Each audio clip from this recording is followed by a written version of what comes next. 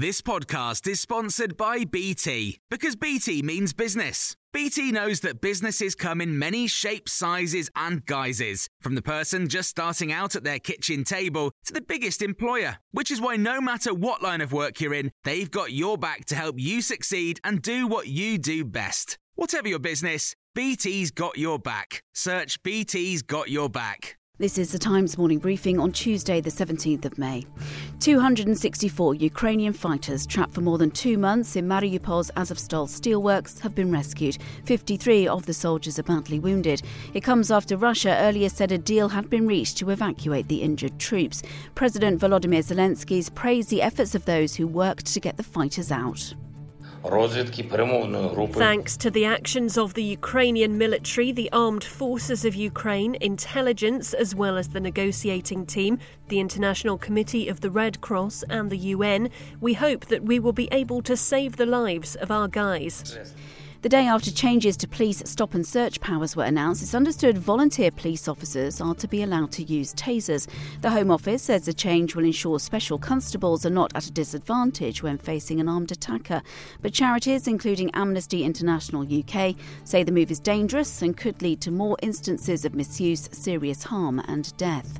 Meanwhile, the Chief Inspector of Prisons is among those warning the justice system in England and Wales is operating at unacceptable levels. Since March 2020, there's been more than a 340% increase in the number of cases waiting longer than a year to get to court.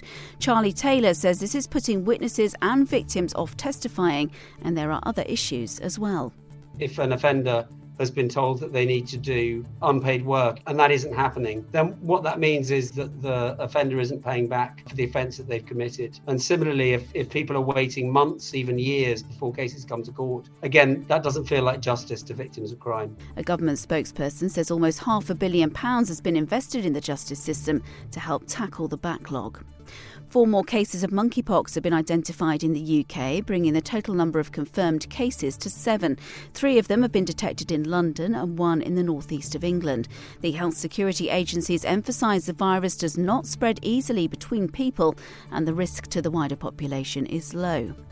It's thought infertile men may be twice as likely to develop breast cancer than those without fertility issues.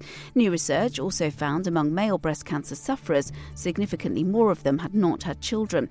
About 370 men are diagnosed with breast cancer in the UK each year.